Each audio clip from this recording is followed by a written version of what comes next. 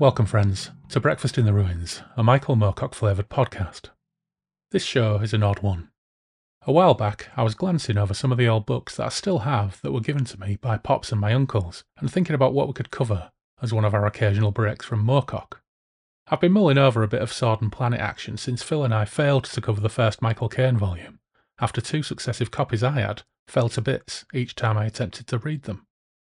I had considered Almeric by Robert E. Howard, and we have, of course, covered Danis, The Dark Straits of Reglathium. Hashtag fucking Danis, as our so far one and only one shit book episode. Check out that show for more info on the one shit book concept. I'd looked at the shelves and considered Lynn Carter's Callisto stories, a couple of which I still have, that made their way to me from Pops. But then it struck me. There is another Sword and Planet series out there that sold in the millions, ended up counting well over 30 volumes, and has a very curious and rather off reputation. So much so that the publishers of the later volumes in the series decided to step away, much to the chagrin of the author. Yes, we're talking about John Norman's GOR. Let's have a look at the entry from the enormous breeze block that is John Clute and John Grant's Encyclopedia of Fantasy. Norman, John, pseudonym of US academic and writer John Frederick Lang Jr., whose debut novel, Townsman of GOR, 1966, was the first of a lengthy planetary romance sequence. GOR is a world on the far side of our sun, and its barbarous slave-owning culture is continually supplied with manpower and, more significantly, woman power, shanghaied from Earth. The first book and its immediate sequels, Outlaw of GOR, 1967, and Priest Kings of GOR, 1968, are passable exercises in the Edgar Rice Burroughs mode, as are 4 and 5, Nomads of GOR, 1969, and Assassin of GOR, 1970. However, later volumes degenerate into extremely sexist sadomasochistic pornography involving the ritual humiliation of women, and as a result have caused widespread offence. Though deplored by critics, the series was popular, and its opening volumes inspired two obscure movies, GOR in 1987 by director Fritz Kirsch, and Outlaw of GOR, director John Cardos. In the early 1990s, John Norman attempted to relaunch his by-then stalled career with a new series, the Telnarian Histories, but this seems to have caused much less of a stir. Crikey. So, who on this earth was willing to travel to the Counter-Earth with me and take a look at the first instalment in this much-read, yet latterly derided series? Well, it's Miles. Unlucky Miles. I'm going to take a moment here to pop in a content warning. There are themes of sexual exploitation and slavery running through this book, and we do talk about them at some length. So, have a stiff libation, or at the very least a strong cuppa, or oil your neck joint by other means in advance of some head shaking, and join Miles and me as we travel by mysterious means to the Counter-Earth, and try and figure out not only what the fuck a townsman is, but more generally what the deal is with GOR.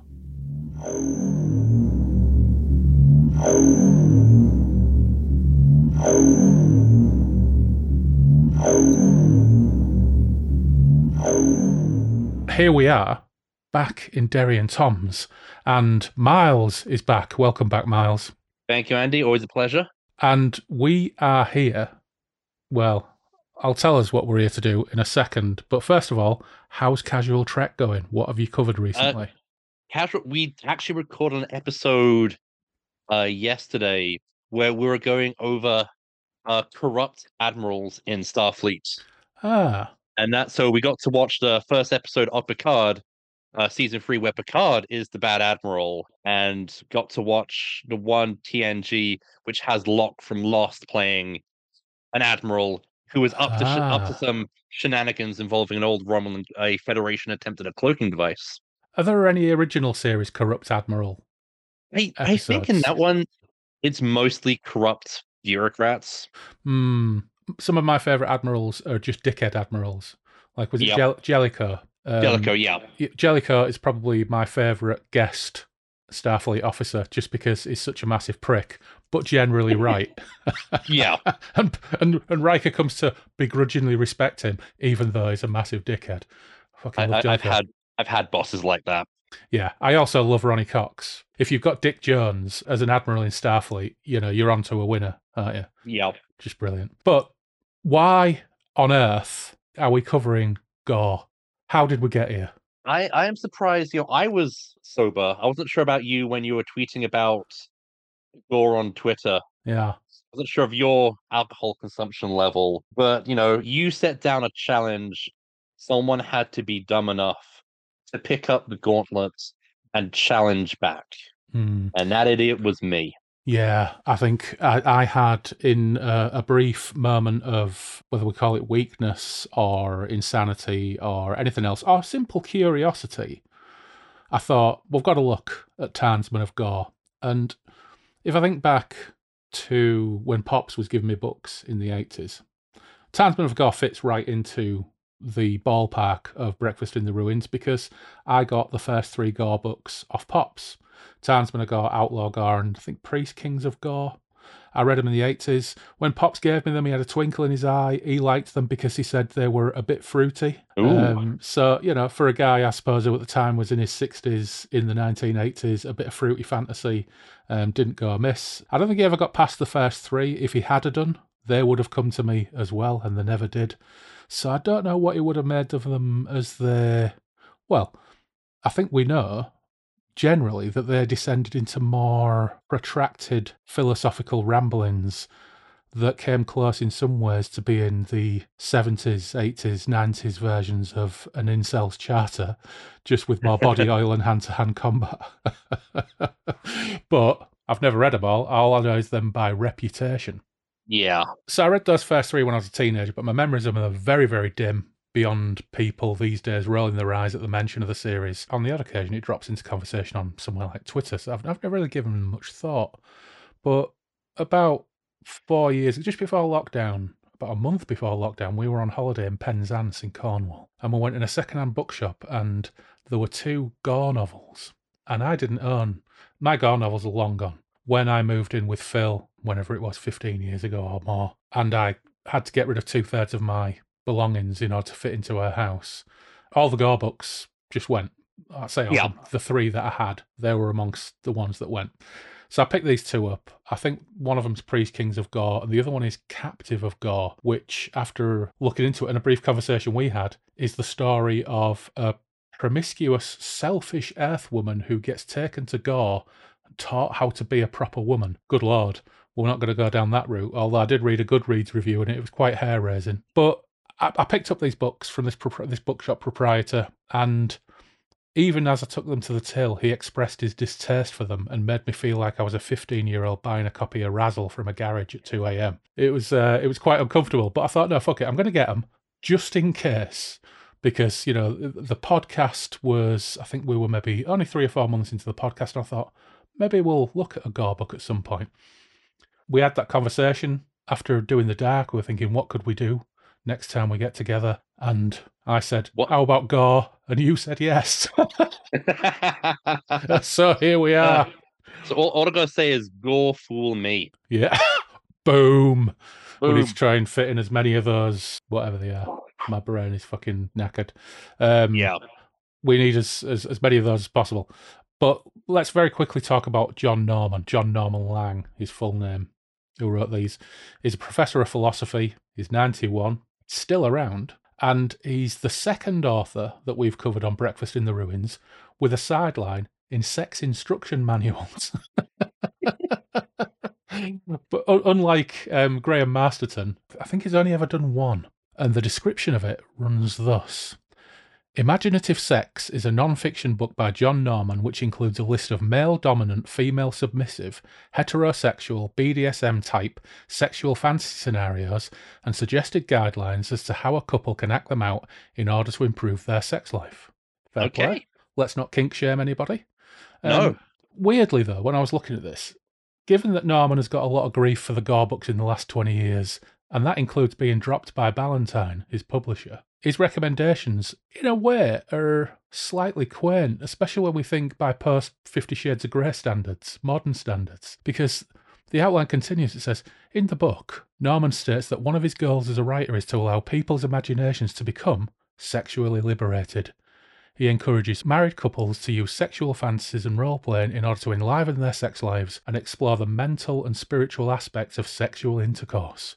While Norman defends his male-dominant, female-submissive psychosexual theories, it is notable that he does not advise couples to attempt to adopt the customs and institutions of the fictional planet GOR in any literal or simplistic way.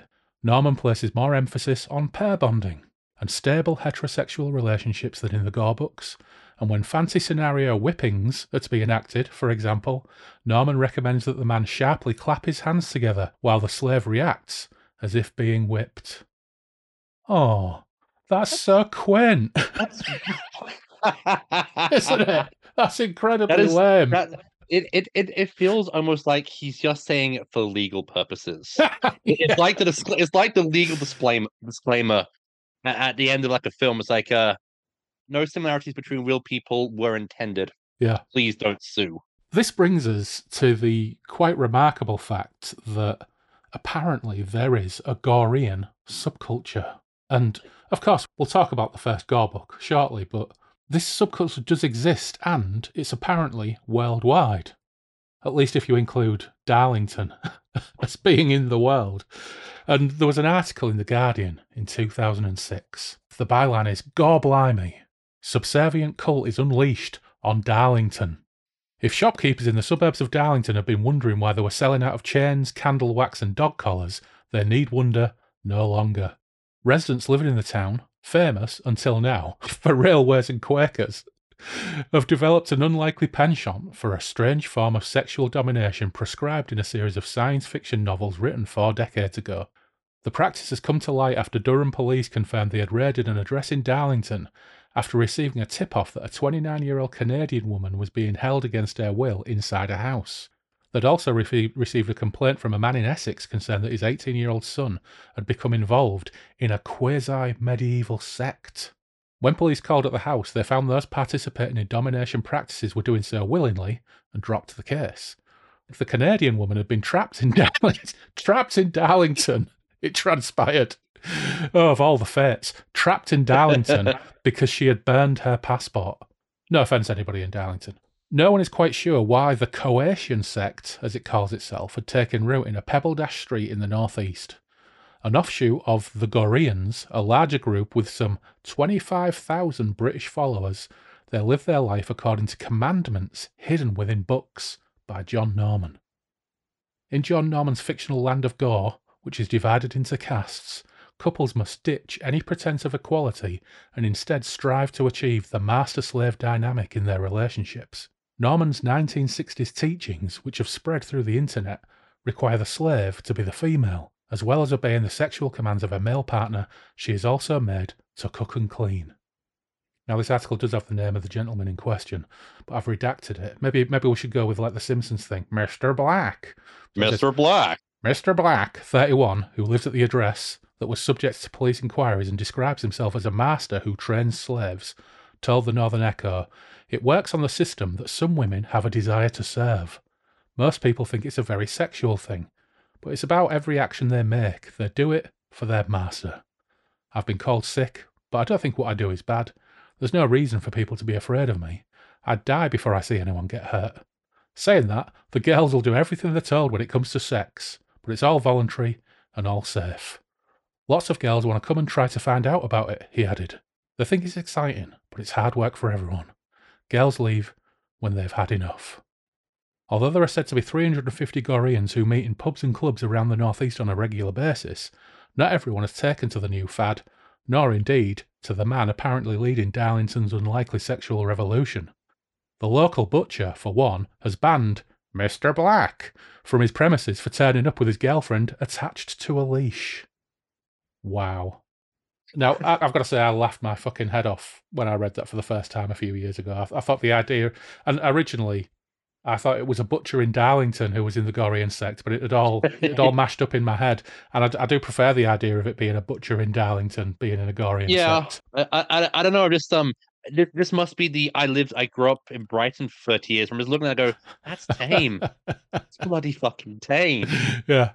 It is all rather quaint by modern standards. Like as long as everyone involved is consenting, willing, and there are established boundaries and safe words, like, hey, yeah, let your flag fly. I suppose the moral of that story is if you hear clapping coming from your neighbour's bedroom window, mind your own business and let them get the kink Yep. on.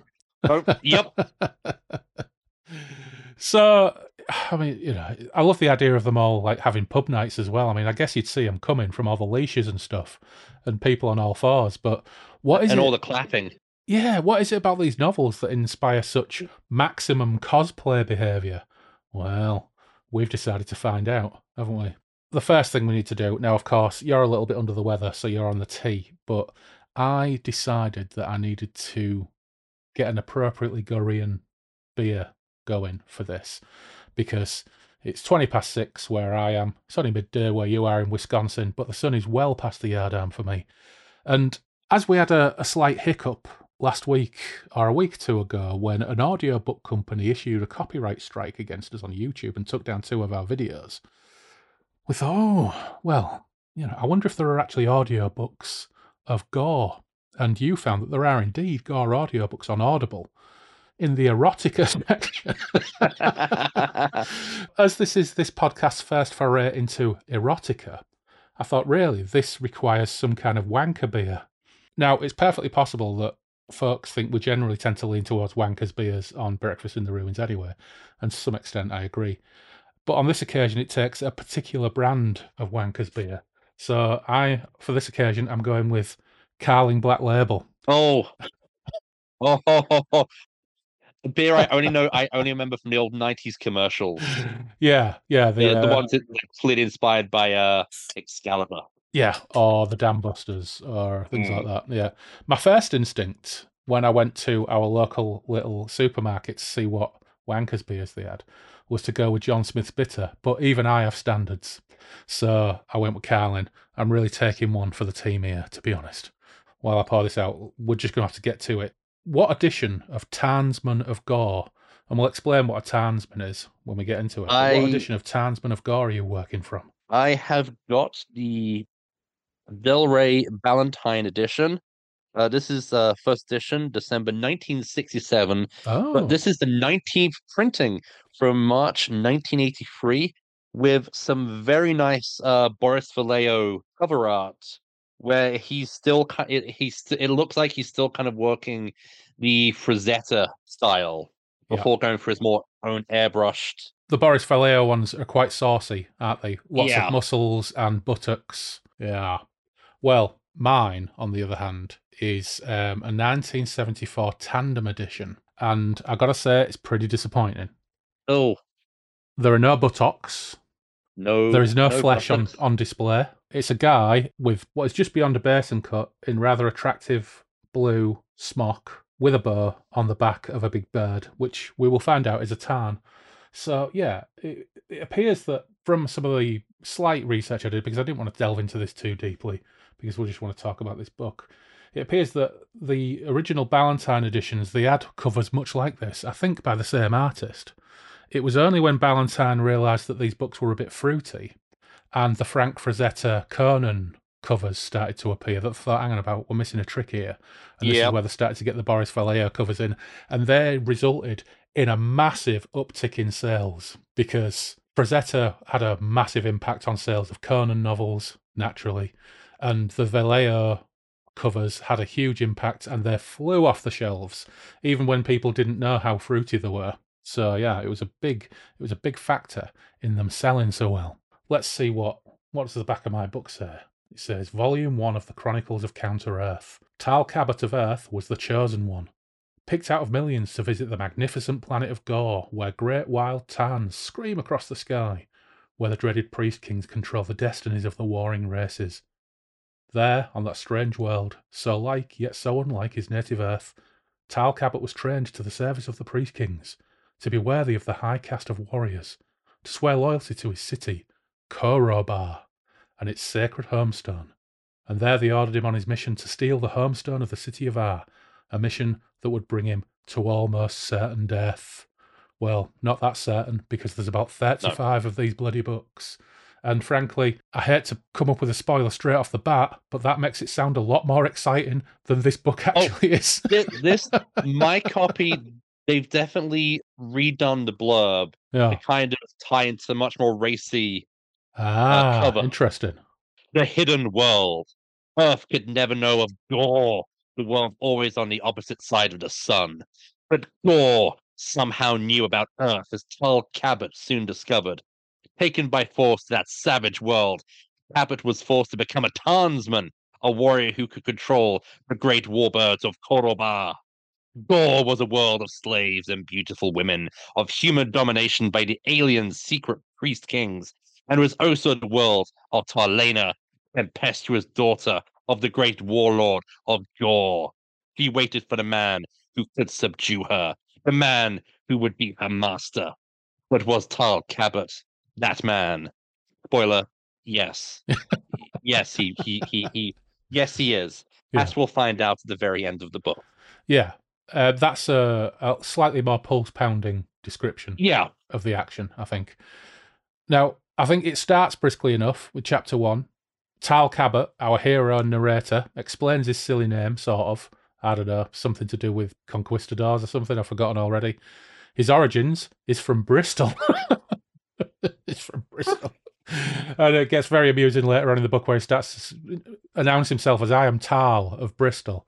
Bristol. Yeah. He's got a job at an American university as a history professor. He gets a weird letter from his long-lost dad, then goes camping and ends up in a flying saucer. That's chapter 1. No messing around. No messing around. And then soon, chapter 2, boom. Well, he's on GOR with his long-lost dad. So that mystery is dispelled within about 2 pages. He's got his mysterious letter from his dad, and then boom, oh, it's his dad. Hello, I'm your dad. His dad with a pleasure slave who he's quite willing to share. Yeah. I think doesn't take long, does it? Yeah, the most I've ever gotten from my dad has usually been like, I could borrow his Bob Dylan CDs. Yeah. It certainly doesn't take long for the sexual politics of this book to rear their heads. And yeah, you're right. So quite apart from the fact that we've set up a mystery with a letter from his dad, and Norman has immediately blown his load by almost 2 pages later, his dad just being there. You know, there could have been some kind of mystery to this. Yeah, they could have. Yeah. We could have found out halfway through that his dad was one of these mysterious named characters. But no, it's his dad. He's right there. Boom. And he sat there talking to his dad. His dad says, you need something to eat. He says he clapped his hands twice and the panel slid back again. I was startled. Through the opening came a young girl, somewhat younger than myself, with blonde hair bound back. She wore a sleeveless garment of diagonal stripes, the brief skirt of which terminated some inches above her knees. She was barefoot, and as her eyes shyly met mine, I saw they were blue and deferential. My eye suddenly noted her one piece of jewellery, a light steel-like band she wore as a collar. As quickly as she come, she departed. You may have her this evening if you wish, said my father, who had scarcely seemed to notice the girl. I wasn't sure what he meant, but I said no. Yeah, get used to it, Tal. Oh, wait, he does, really quickly. he does. Even though he spends a good deal of his time going, oh, not sure if I condone the slavery aspect of this planet, but I'm all for it. What we get now is so much boring exposition. It's pages and pages and pages of exposition. When you get other, because this is essentially, we'll talk about what Sword and Planet is, but this is essentially a Sword and Planet fantasy novel. Yeah. Generally, when you get these things, people are catapulted into a strange world, and then, like with John Carter, he is in peril straight away. In this, he turns up, his dad's like, all right, do you want to shag this bird? No? Okay, let's have something to eat. By the way, I'm going to send you to a teacher, and you're going to spend weeks learning loads of really dry politics about the world of GOR. You're going to think it's brilliant, but it's going to bore the readers absolutely shitless. GOR, he said, is the name of this world. In all the languages of this planet, the word means homestone. He paused, noting my lack of comprehension. Homestone, he repeated. Simply that. In peasant villages on this world, he continued, each hut was originally built around a flat stone, which was placed in the centre of the circular dwelling. It was carved with a family sign and was called the homestone. It was, so to speak, a symbol of sovereignty. Change the channel, Marge. I think just go, yeah, so he really loves these homestones, and apparently Tal is going to get with it too. And so more exposition. GOR is the counter-Earth. Women are property. So far, of course, we're prepared to uncover a bit of dodge in this, and this is the first indication of what's come, but it's early days. There are priest kings with advanced technologies that hang out in the mountains, in the sacred place, TM. Everybody really digs homestones. All the cities have their own homestones. And several pages of exposition later, if you're still awake, we can discuss any kind of precursors for a Sword and Planet, because really it's a John Carter knockoff, isn't it? Yeah, you can tell this is written by a professor. Yeah. Because it just reads like a non-fictional history book in so many places, and much to its detriment. Yeah, he has a terrible tendency to slip into, I don't know what you want to call it, world building, with some of the descriptions that go on for fucking ages about really minor things that don't add anything to the plot but just slow it down. And when you think about the precursors for that, I mean, what have we got? John Carter, obviously, but before that, I think Gulliver Jones predated John Carter, I think, didn't he? Yeah. We've got Almeric by Robert Howard, Flash Gordon, of course, and then rough contemporaries, Moorcock's Kane stories, probably, they do predate this by 5 or 6 years. Lynn Carter's Callisto stories. By the 70s, you've got fucking Danis, Mike Sirota. There's lots and lots of examples. You got like Lee Brackett and the sort of Rhiannon. Of course, yeah. So it has all the hallmarks of these Sword and Planet novels, but it's so dry. There's very little drama, very little tension, very few hijinks, no exciting descriptions of Clobber, although there are a couple of amusing references to why GOR Clobber differs from our own, one of which made me laugh out loud. We get a super boring explanation of the Pythagorean counter-Earth theory of Philolaus, which goes on forever. It's like, fucking hell, sure don't tell. Yeah. And actually, having a counter-Earth story is one of the few things in this that's interesting and probably more original, because the only other counter-Earth story, counter-Earth, of course, being there's an opposite version of Earth on the far side of the sun that rotates at the same speed, so we can never see it. We don't know it's there, and people occasionally realise it's there. Like in there's a movie called Journey to the Far Side of the Sun. I think it was a Jerry Anderson production. It was one of their first. It's a Jerry Anderson film. Yeah, it's actually that's a bit dull, but it's pretty good. And all the model work is great. It's got Roy Finnis out of The Invaders in it. It's actually pretty good. I loved it as a kid. And the movement of other bodies are affected by the gravity of this other thing, even the cat see it. The only other thing I can think of is Gamera versus Geiron, the big sword-headed monster. Geiron was from the Counter-Earth. But there's not a whole lot of Counter-Earth stuff out there. So, I think there's one in like the Marvel Universe, because that's where Adam Warlock, the Elrican space knockoff, is originally from. Right, okay. Now, I understand Adam Warlock actually pops up in the new Guardians of the Galaxy film. That's not something I'm really familiar with. Yeah, it's if you're looking for the character as he is in like the Jim Starlin, the stories which are the most clearly Elric inspired, you're gonna be as disappointed as I was, because he's kind of adult in this film, which is a shame. But I enjoyed the film overall, even if hashtag not my Warlock. Sorry, I just drank some Carling Black Label, and it is. Are you okay? You need a little lie down? It's disgraceful, frankly. I can only say that this is maybe beer for people who don't like beer. So, fortunately, I brought up a can of Thatcher's, so I'm going to make a snake bite to try and make it palatable. I'll just pop that in there. So, yeah, chapter 3, we meet Tom, his teacher, who basically takes him to school, and again, it's really, really boring. We meet Tarns, and this is one of the confusions I had, is he's called Tal, and the birds are called Tarns. And whenever I was thinking, if I'm going to be speaking sentences, I'm going to get them mixed up and get them the wrong way around. His teacher's called Tom. Yep. We've got Tom, we've got Tal, we've got older Tal, we've got Tarns. And actually, the introduction to Tom, his teacher, is quite nice and descriptive, but then we descend back into pages and pages of exposition, and world detail. It's so boring. We even get a page explaining the workings of a translation machine, which we don't need to know. All we need to know is there's a translation machine. Yep. So, but essentially, you can sum up what we learn in that chapter. They've got a caste system, there's slaves, there's outlaws, there's priest kings. The leaders of cities are called Ugars, and there's some bad dude who wants to be the Ugar of all Ugars. And there's got this system of society which is painstakingly described, where if people do certain things, they become. It's so fucking boring. It's so boring. But finally, when it comes to the Tarns, Cabot actually finally faces a bit of peril. And this book is called Tarnsman of GOR, so finally we'll get to some tarns in chapter 4. So it's really super exciting because he's got to tame a wild tarn. And it's the first time he's faced any peril, and we're over 50 pages into this fucking fantasy book. And all he's been doing so far is sitting around listening to his dad explain the philosophies of why women are either natural slaves or unnatural slaves. And it's really painful. The tarn is guided by virtue of a throat strap, to which are attached, normally, 6 leather streamers, or reins, which are fixed in a metal ring on the forward portion of the saddle. The reins are of different colours, but one learns them by ring position and not colour.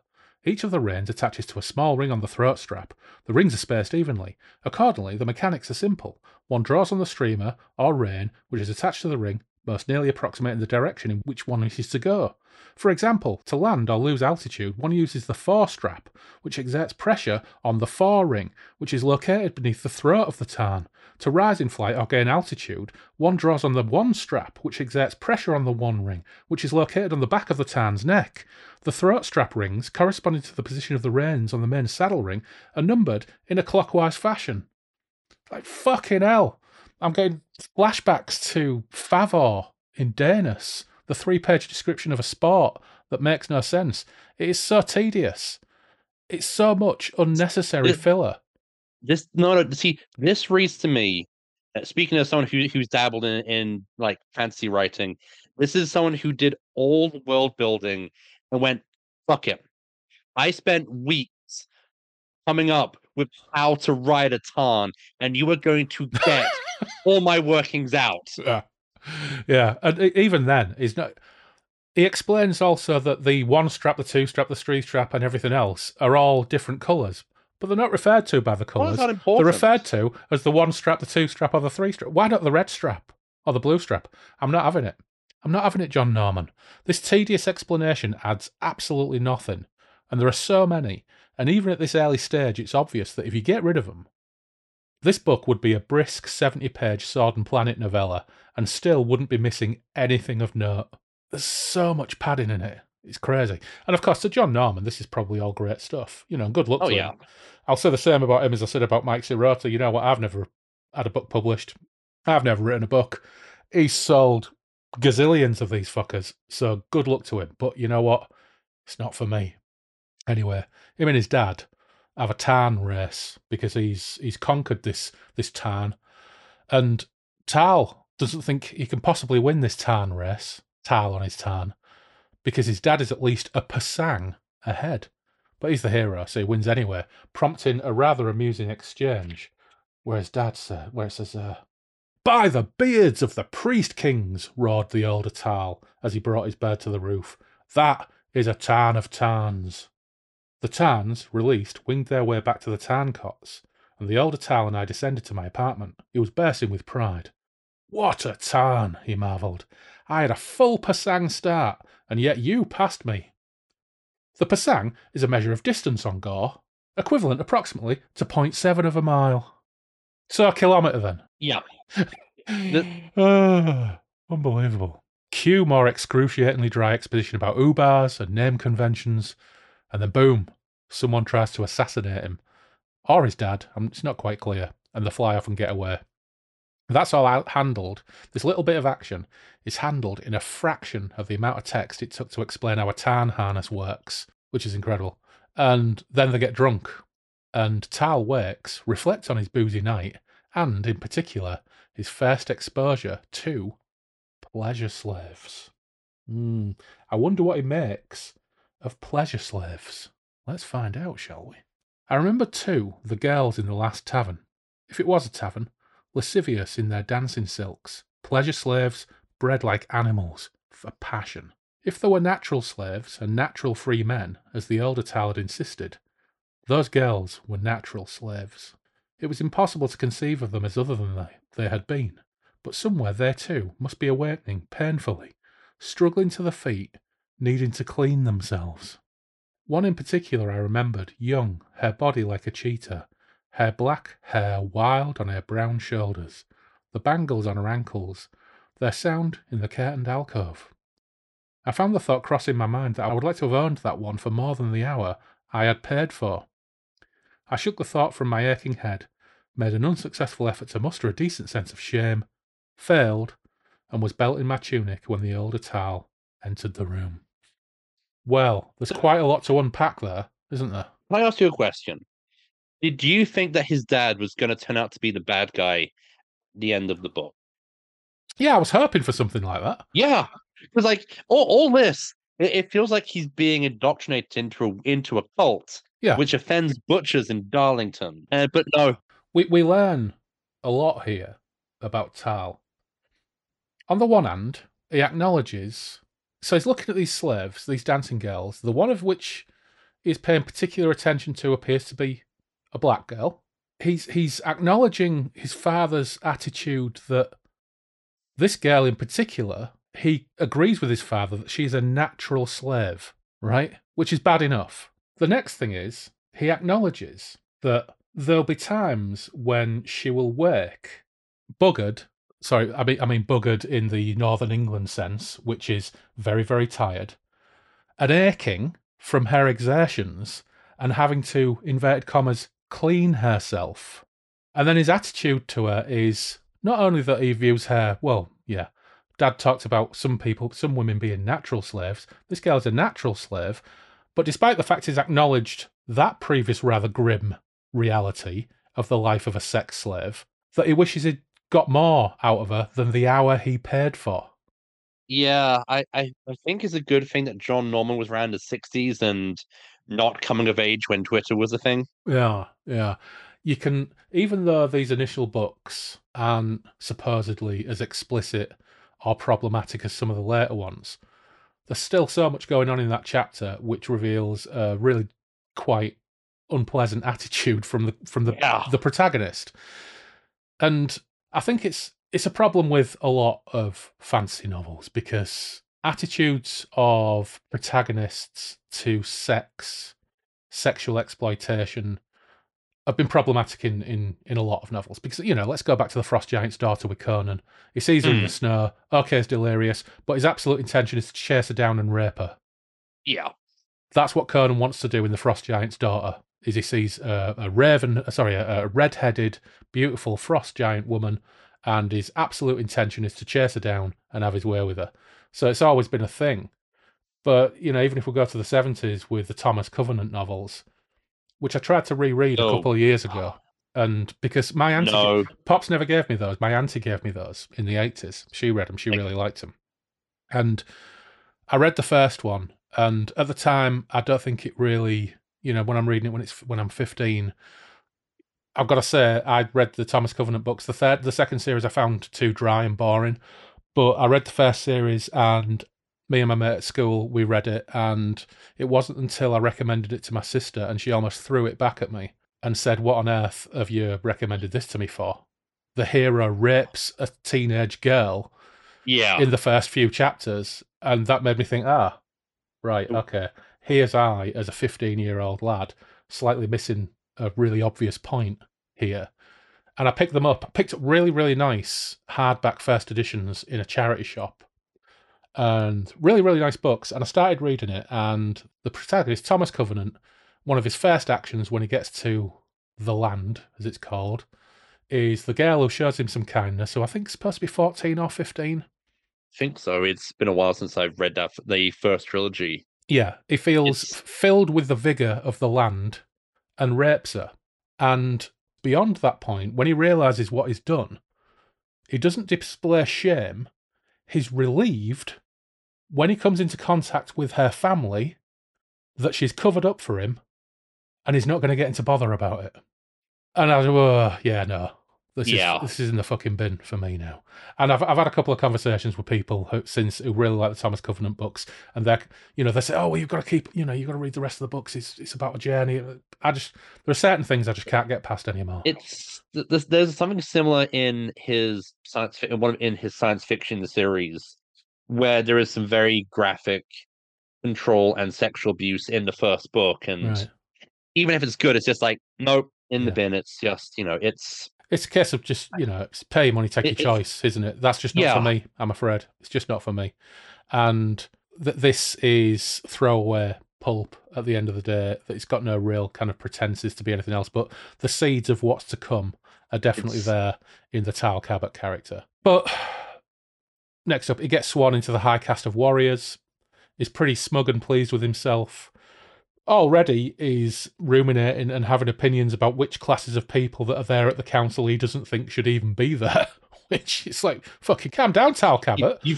Tal, you've been there a week, mates. Yeah. The Council of GOR give him a mission to steal the homestone of the enemy city of R, because their Ubar wants to be the Ubar of all Ubars or something, and we'll find out what that's all about. But he's like, has these kind of imperialist ambitions. So, okay, sure, whatever. Chapter 5, they outline the plan. Now, we've got to talk about this plan, which, to be fair to Tal Cabot, he doesn't agree with and doesn't carry out. But they've got this hilarious plan where they bring him a slave girl and they say, what you do is you fly to their tower. They call them cylinders, don't they? They call the big buildings in the city cylinders.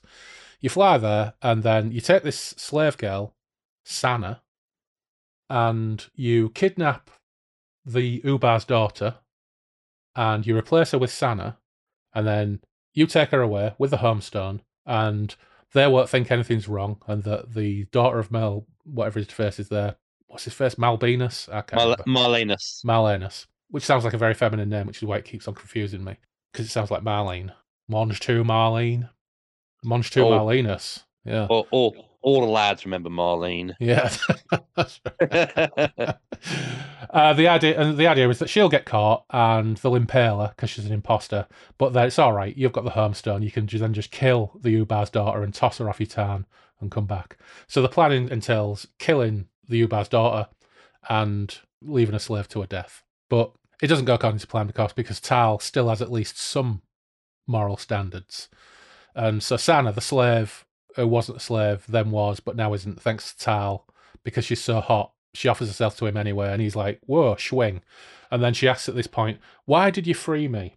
My bride price would be 100 tans. I whistled softly to myself. My ex-slave would have come high. On a warrior's allowance, I would not have been able to afford her. If you wish to land, said Sana, apparently determined to see me compensated in some fashion, I will serve your pleasure. It occurred to me that there was at least one reply which she, bred in the honour codes of GOR, should understand. One reply that should silence her. Would you diminish the worth of my gift to you? I asked, feigning anger, because his gift is to set her free or something. Yeah. She thought for a moment and then gently kissed me on the lips. No, Tal Cabot of GOR, she said. But you well know that I could do nothing that would diminish the worth of your gift to me. Tal Cabot, I care for you. Yeah, that was quick. I realised that she had spoken to me as a free woman, using my name. I put my arms around her, sheltering her as well as I could from the swift, chilling blast of the wind. Then I thought to myself, 100 tans indeed. 40 perhaps, because she was a beauty. For 100 tans one might have the daughter of an administrator. For 1,000, perhaps even the daughter of the Ubar of R. 1,000 tans would make a formidable addition to the cavalry force of a Gorian warlord. Sana, collar or no, had the infuriating, endearing vanity of the young and beautiful of her sex. On the Tower of Thentis I left her, kissing her, removing from my neck her clinging hands. She was crying with all the incomprehensible absurdity of the female kind. I hauled the tarn aloft, waving back at the small figure still wearing the diagonally striped livery of the slave. Her white arm was lifted, and her blonde hair was swept behind her on the windy roof of the cylinder. Tal Cabot, dickhead of GOR. Yeah, he's really, really getting into this thing.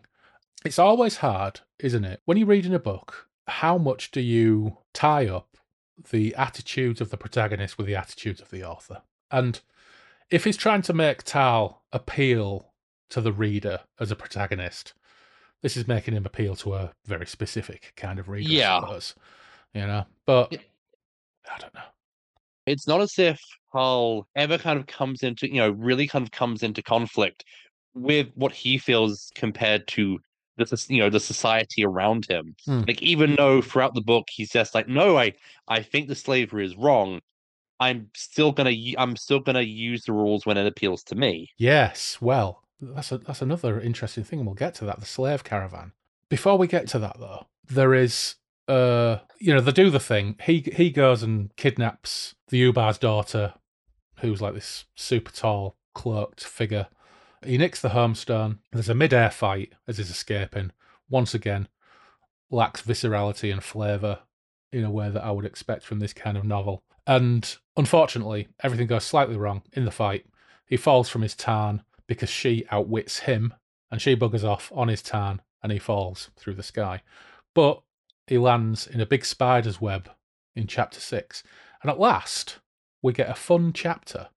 Actually, I think I've probably missed up the end of chapter 6 and chapter 7, but that's essentially what happens. We get a fun chapter, we get the heist, we get some beasties, and we get a cool spider with a mechanical voice box called Nah, that I want to be my friend. The spider was the best character. Absolutely. Best part of the book. And then when he goes, I'm like, no, come back. I want Talking Spider of GOR. Yeah. This is absolutely great. This spider is shrewd. He seems to have at least a slight sense of humour about things. He's friendly. He doesn't kill rational creatures. And Tal's like, oh shit, a giant spider. And he's like, hey, don't worry, brother. Everything's cool. I don't kill rational beings. What do you need? Let me help you out. And they catch the girl, which is quite convenient. She's elsewhere in the swamp, getting menaced by, what is a Thalarian, a big lizard beast. Yeah. The other thing that's amusing about this is Tal, an actual professor, keeps referring to the spider as an insect. I think he does it 3 times. Tal thinks that spiders are insects, so I'll let that slide though, because this is a great chapter, even though I might be overselling it somewhat, as I'm rating it as great after reading the previous 5 chapters. But I do like Nah the Spider. Unfortunately, Nah the Spider doesn't last long, as you pointed out. Nah the Spider should have come back at the end. Nah the Spider should have been a running character through this book. It should have been like the end of Tolkien, where like all the spiders come for the great battle. For the big battle. Oh shit! We'll get to the big battle. What a disappointment that is. But yeah, absolutely. There should have been all his friends that he's made over the course of his adventures should all team up at the end. All 2 of them. Yeah, all 2 of his friends. Meanwhile, Nah the Spider has buggered off to a Colin Wilson novel. Yeah. Although, of course, we do know that Now the Spider won't kill rational creatures, so he couldn't really turn up at the end to... Yeah. But he could have turned up to do a bit of engineering or something. A character of a moral code in a GOR novel. Yeah. And of course, he lasts 1 chapter. Yeah. Yes, a shame. After he goes, we've got Tal and the Ubar's daughter, Talina. She gets hoity-toity. Then she gets demure. Then she stumbles into quicksand, so Tal saves her. Then she submits to him. Then she tries to stab him.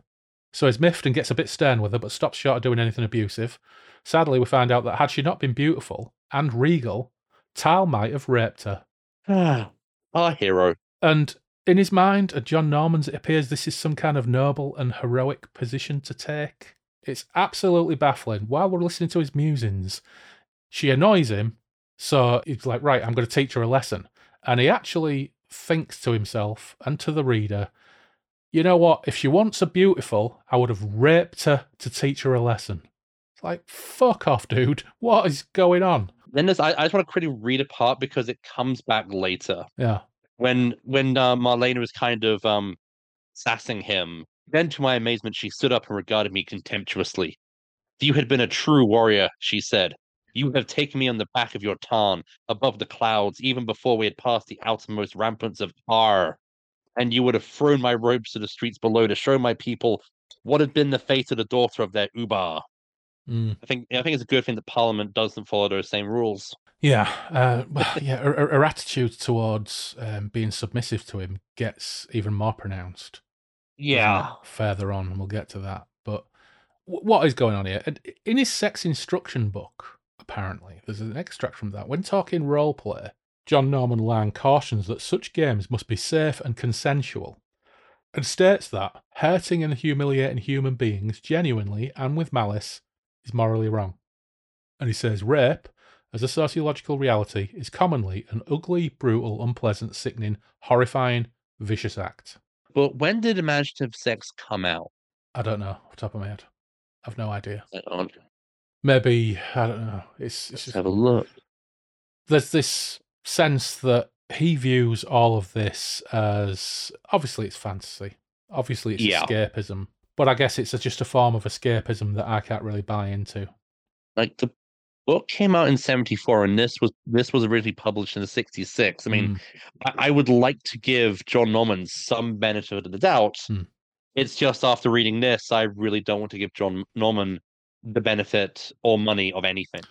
Yeah, there is a question of how far down the rabbit hole would one want to go in attempting to give him the benefit of the doubt and perhaps rehabilitate the reputation of these books. And the answer is, I really can't be asked because no, it's just not very good. No, especially since like a lot of it, like the later ones in the books go into the idea that women naturally want to be submissive to men. It's just like you say one thing in one book Yeah.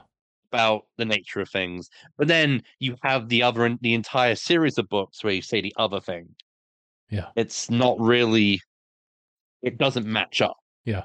We've covered my experiences in the Third World War on this podcast. The four key stories, I suppose, from that, of this, where Moorcock puts us in the mind of an individual that engages in some extremely morally dubious activity certainly when it comes to sexual exploitation, as well as everything else. But Moorcock isn't at any point trying to swing the lead and make us think this guy is a hero. No. He's putting us in the head of a really damaged, fucked up individual, whereas John Norman is putting us in the head of his hero. And I'm afraid it doesn't work for me at all. Like especially to go back to Moorcock, he famously rewrote the ending of Gloriana. That's right. Because he felt that the final chapter was condoning rape when that wasn't his intention whatsoever. Yeah, who was it who called him out on it? It was I think it was Dworkin. Yeah, Andrew Dworkin. Andrew Dworkin Yeah. called him out on it, and he did the right thing at the end of the day, and he responded. He reread it from her perspective, from a female perspective. He was like, "Oh shit, yeah, you got a point here," and he rewrote that last chapter. Yeah, so fair play to him. So, I don't know. I mean, we know that too, that the frame of reference for readers of this stuff when it was written differs markedly from today, whether we like it or not. But you can only really judge it on how you see it. And yeah, when it comes to that frame of reference, pop songs about shagging schoolgirls were on top of the pops in the 1980s with a band in the studio. All Night Long by Rainbow is about shagging schoolgirls. And of course at the time, Top of the Pops was actually being presented by at least one sexual deviant anyway. But fortunately, we're being spared any more of Tal Cabot's bizarre musings as they get captured by soldiers from R. And she's pretty pleased with this until, after confirming her identity, they clap her in irons and label her a slave. Because, as we find out in Chapter 8, her dad, the Ubar, Marlenus, on learning that the homestone had been nicked, took off with his loyal townsmen and the entire city treasury. So he and all his family have been condemned to be impaled on the walls. But Tal and Tarlena break free and do their captors in when the two R lads decide they fancy engaging in a bit of rape. And Tal's not having it, which would be fine if only a few pages earlier he hadn't told us that he would have raped her had she been plain. And then he's unhappy with her morality when she tells him she sends her slave to seduce dudes and get intelligence. I suppose we could consider Tal Cabot to be a bundle of contradictions, or is he just a fucking tool? Fucking tool of gore. Yeah, tool of gore. Tool of gore. Yeah. Now, we're going to rattle through chapters 9, 10, and 11 really quickly and sum them up, because Tal and Tarlena are sort of mates now. We found out that on GOR they drive on the left, like Tal's native England, which he observes, to keep the sword arm towards the stranger. There are diseased folk that travel the land and are shunned, much like lepers, but it's not leprosy, it's darkosis, or something. I think it's darkosis. Will that come up again? Foreshadowing, perhaps? Yes, darkosis will come up again. Tarlena thinks he's a wimp for not shagging her when she's chained up. Tal is now going by the moniker Tal of Bristol, and once again, no offence to Bristolians, that sounds very unheroic fantasy. But Tal makes a new friend when he's challenged by a Thalarian rider for ownership of Tarlena and defeats him, but refuses to kill him, much to Tarlena's disgust, and they become BFFs. Like, within minutes, they become BFFs, and this dude, Kazrak of Port Car, happens to be the best swordsman in the caravan of Mintar, a corpulent merchant. This corpulent merchant, usually corpulent merchants in fantasy books are always villains, but this is a rare occasion where a fat merchant actually turns out to be not too bad. Apart from the fact, of course, if you ignore the fact, that he's running a massive slave caravan and he's off to sell hundreds of women in the slave markets at the City of Tents. The characters are so terrible in this that just because Mintar seems like an alright guy to hang out with, you start giving him breaks until you remember what his business is. But due to circumstances, Tal has to throw his lot in with this lot and put up with the fact that the caravan, taking hundreds of women to slave auctions in the City of Tents, the unscrupulous Mintar is trying to buy Tarlena off him. It's a tough arrangement, but Hero's got to do what Hero's got to do.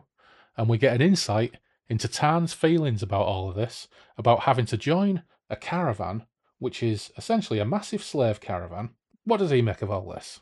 Well, the next few days were among the happiest of my life, as Talina and I became part of Mintar's slow, ample caravan, members of its graceful, interminable, colourful procession.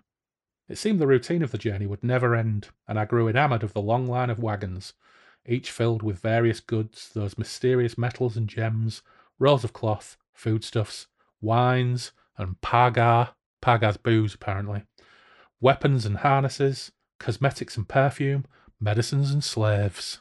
Oh, what a life. Mintar's caravan, like most, was harnessed long before dawn and travelled until the heat of the day. Camp would be made early in the afternoon. The beasts would be watered and fed, the guards set, the wagons secured, and the members of the caravan would turn to their cooking fires. In the evening, the strapmasters and warriors would amuse themselves with stories and songs, recounting their exploits, fictitious and otherwise, and bawling out their raucous harmonies under the influence of Pagar. And then he bangs on for ages about how he learns to ride Thalarians. It may not surprise listeners to learn that we get almost a full-page description of how Thalarian saddles, tack, and harness work. Epic fantasy.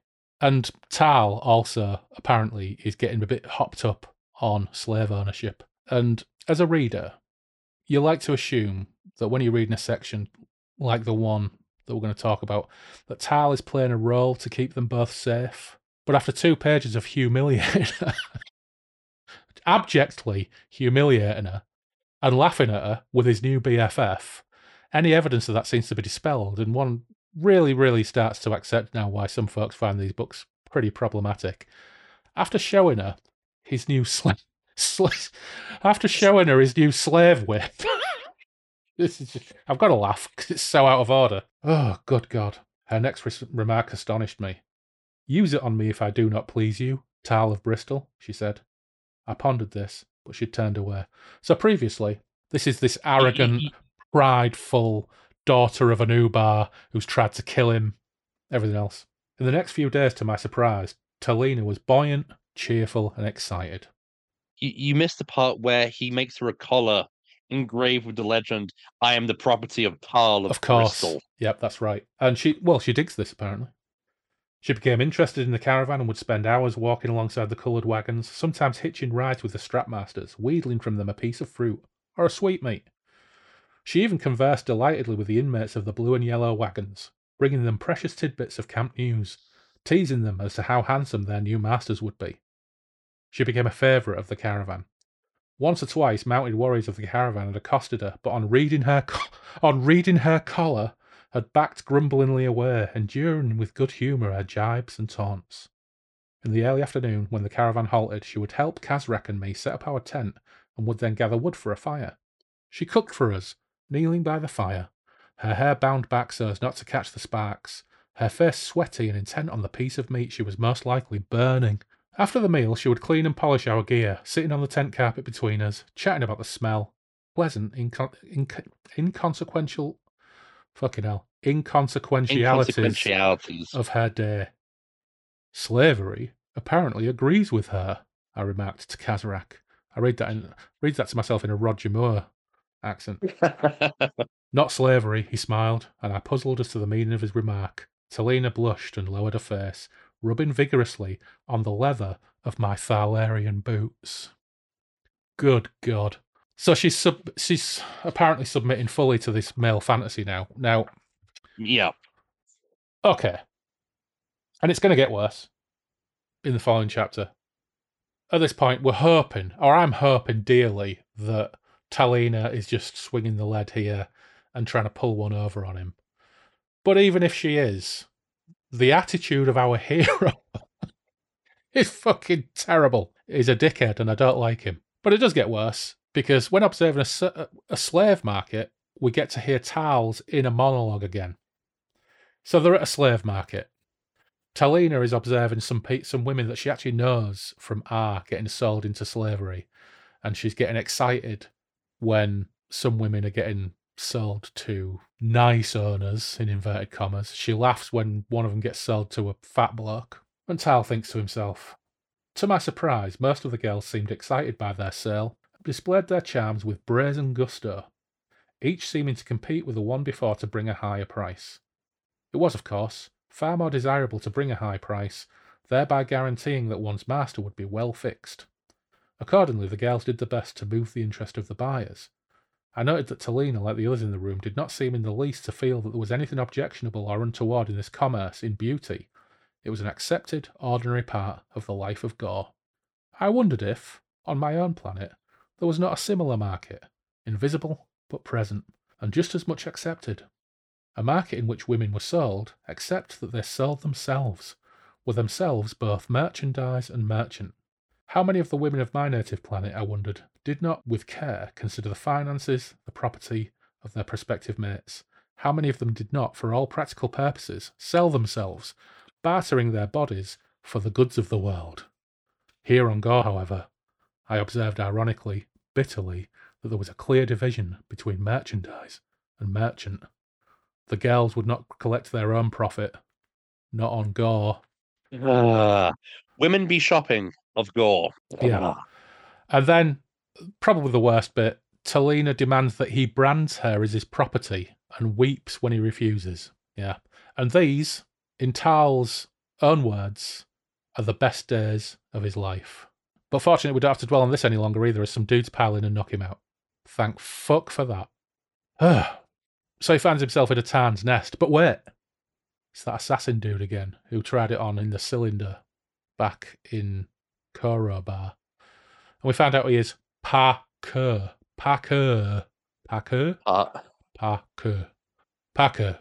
Master Assassin of R. And he's got news for Tal. Talina has played a swerve. She'll be his queen and rule by Parker's side, and she demanded that Tal face this brutal fate, to be tied up and taken by a wild Tarn. Oh no. And he does get taken by a Tarn, but of course his boss, Yarn, from earlier, rescues him and whisks him off to its nest, where he finds his gear, the homestone of R. What luck! And this all takes place over... How convenient. Yeah, this all takes place over several pages.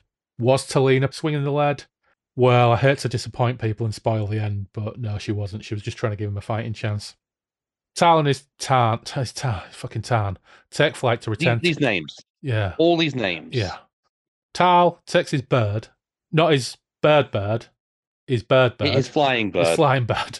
Tal takes his flying bird to return to Koro Bar, but en route is distracted by a bit of a kerfuffle with some lals. It's the first time we've heard of lals. And these are other beasties that are menacing someone in yellow. It's the Dark Oasis dude. He has come back, after all. But, well, there's got to be more to it than that, hasn't there? Because somehow, from the bent heap of rags that was a fellow human being, a hand reached up to me, the fingers crooked as though they might have been the claws of a chicken. Disregarding my misgivings, I took the hand to draw the unfortunate creature to his feet. Should point out, at this point, he's actually killed some of these lals and saved this guy, and it wasn't in any way exciting. To my amazement, the hand that clasped mine firmly was as solid and hardened as saddle leather.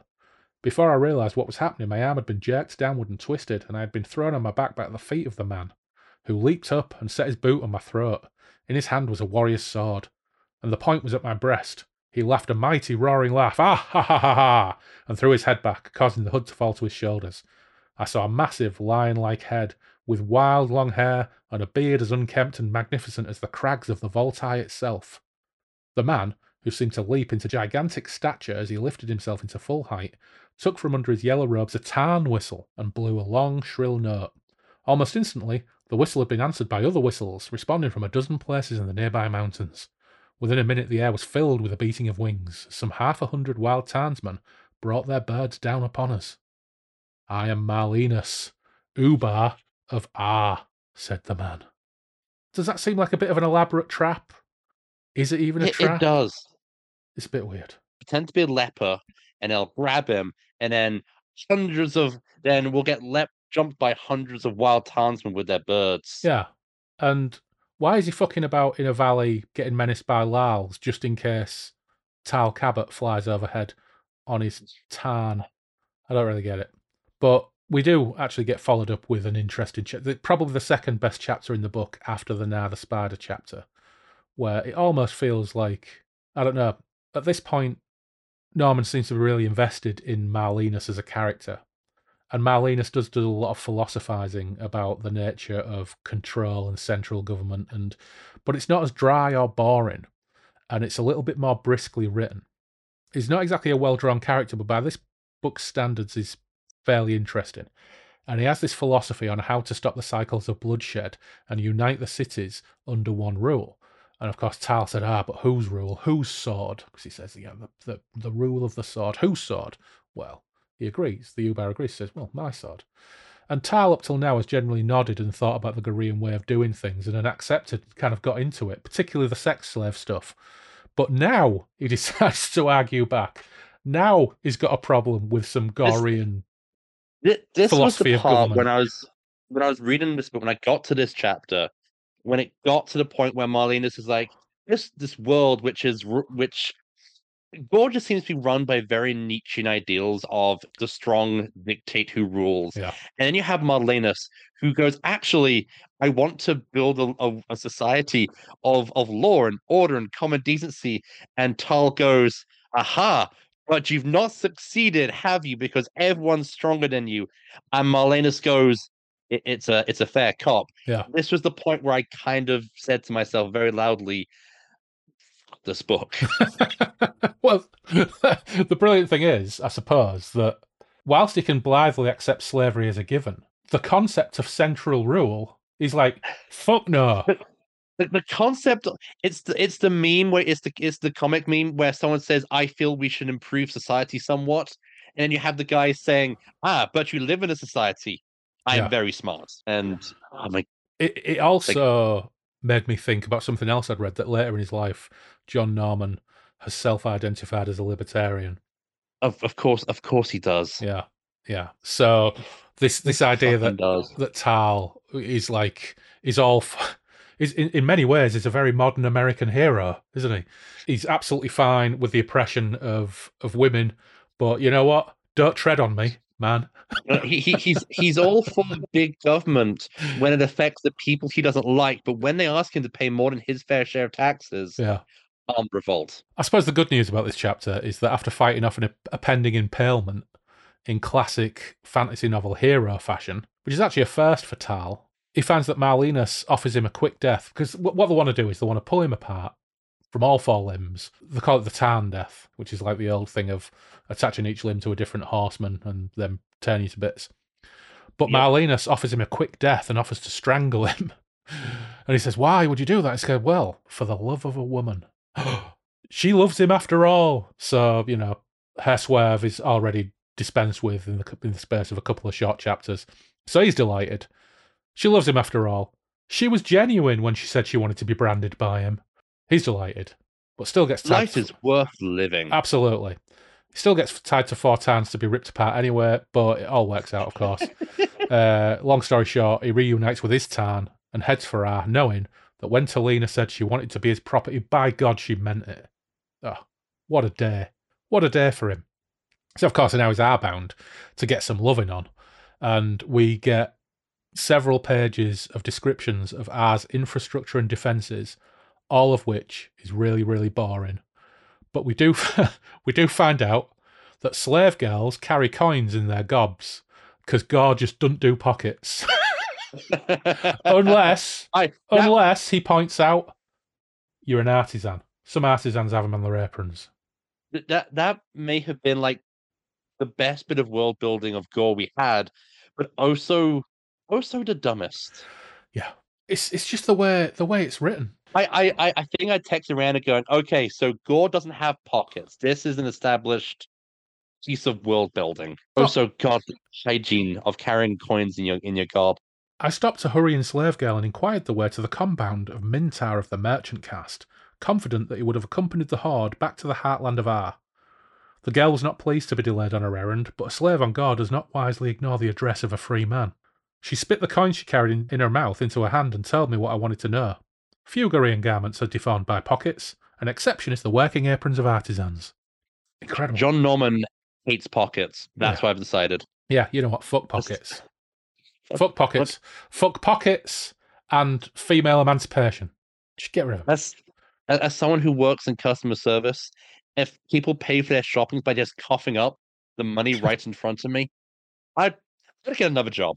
Yeah, you'd need a lot of hand wash. To be fair, we spent the weekend in Cleethorpes and Phil spent a lot of time on the 2p machines.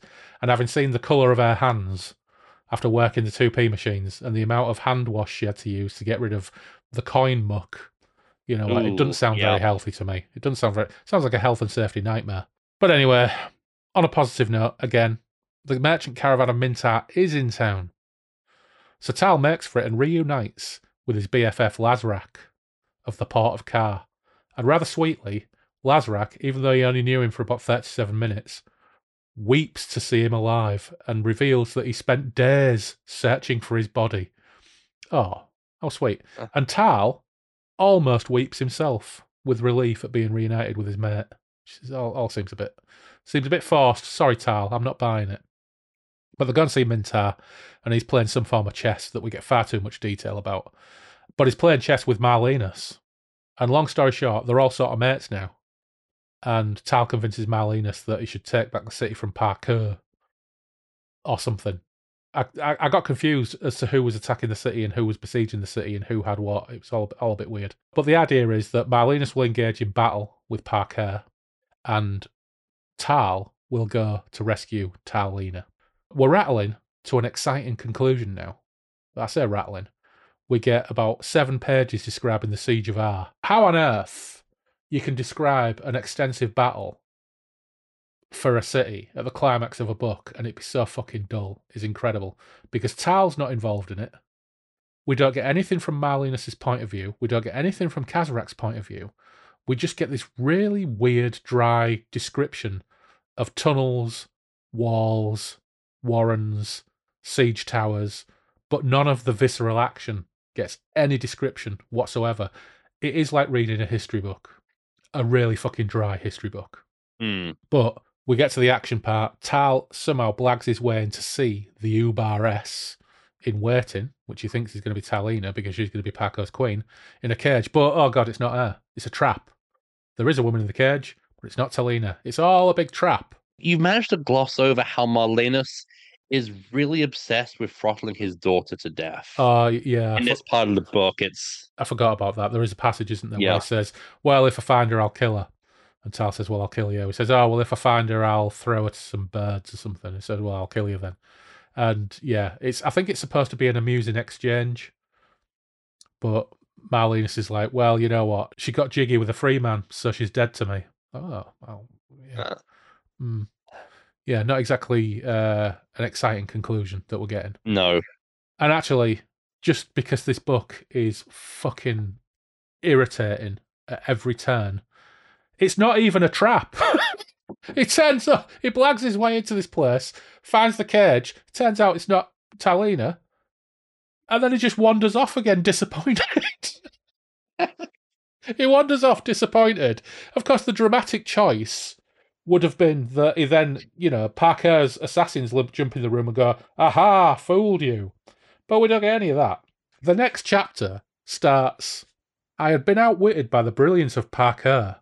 It was with a heart filled with bitterness that I left the compound of the assassin and returned to Kazrak's tent. In the next few days, frequenting the paga tents and markets, I sought, by cornering slaves and challenging swordsmen, to learn the whereabouts of Talina. So the siege goes on for another 20 days. So we've got this exciting build. It's like, I found her. Oh no, it's not her. Nope. Where's the fucking trap? Where's Parker springing the trap? Where's the excitement? Where's the fighting? No, we get pages and pages and pages more of this dry description of the siege.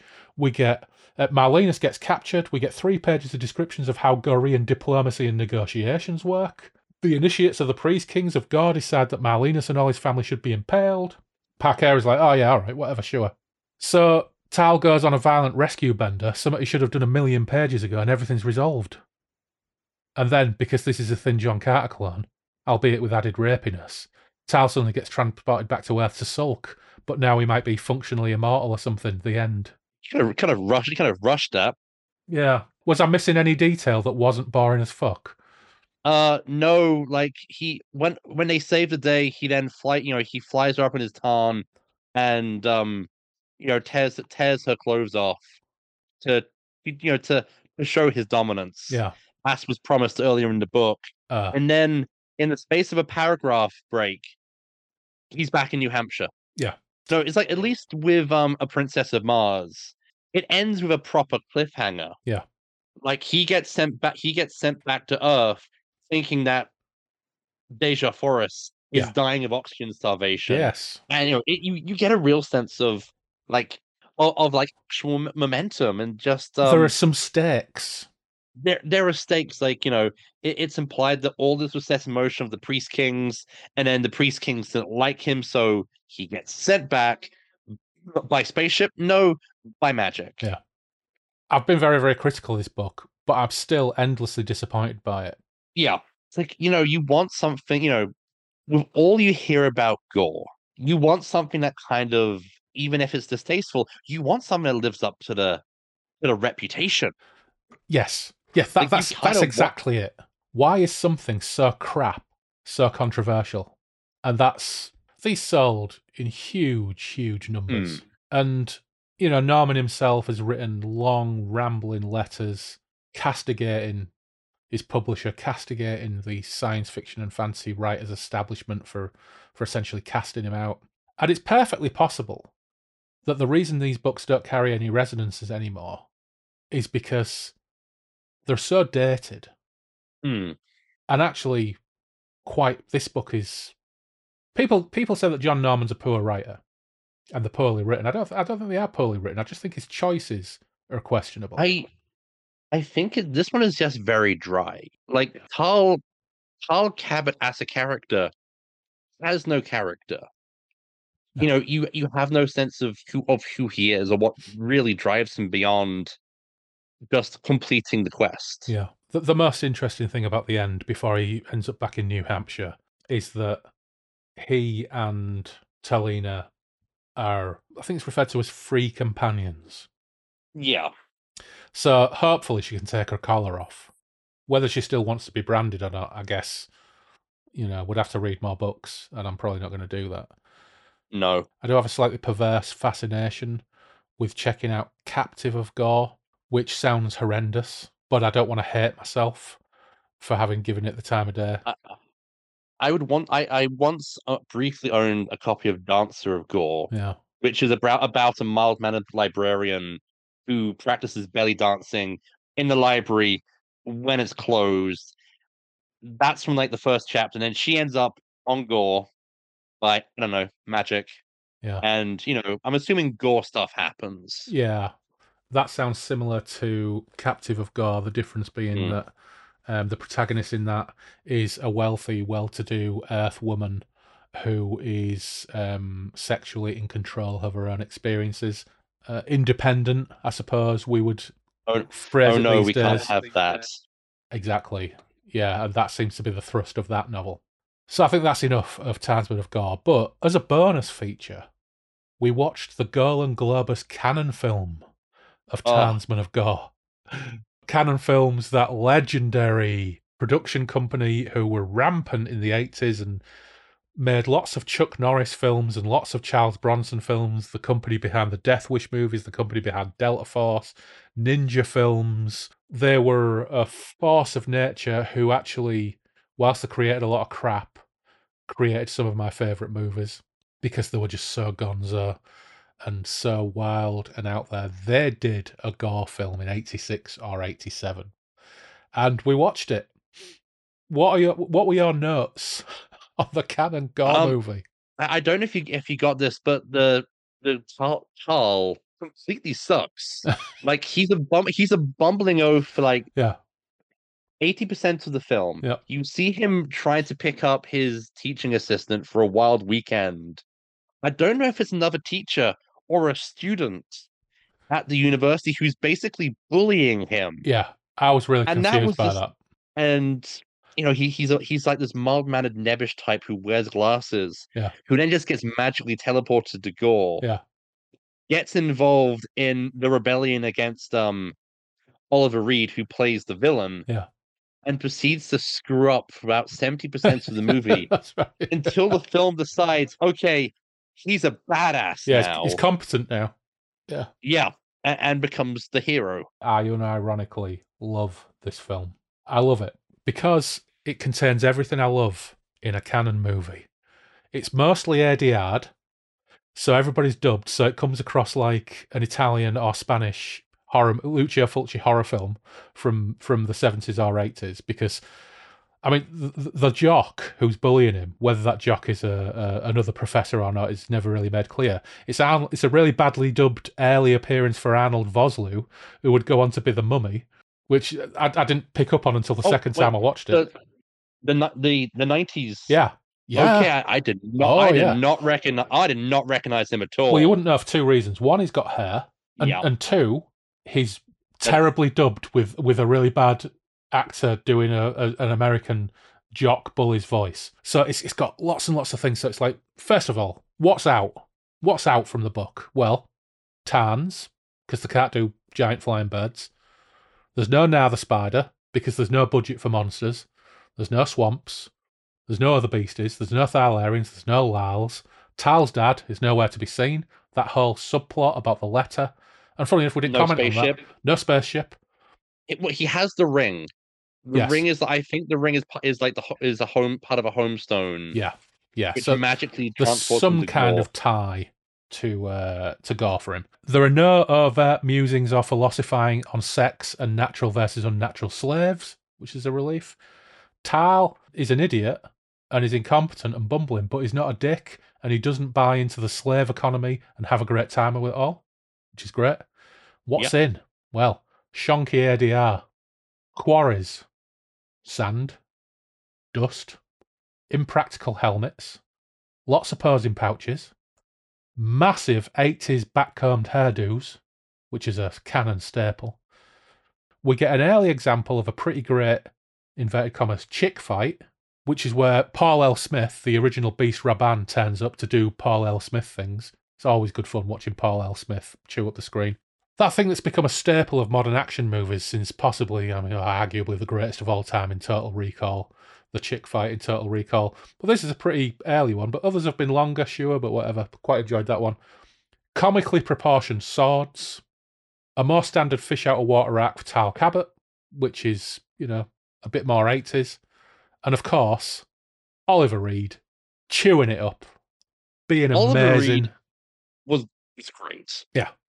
Like this, I really don't like to make jokes about people's issues with substance abuse, but you have to wonder if Oliver Reed was paid by the pint for this film. Oh, Oliver Reed is, he's probably 30 pints in every scene that he's in this movie.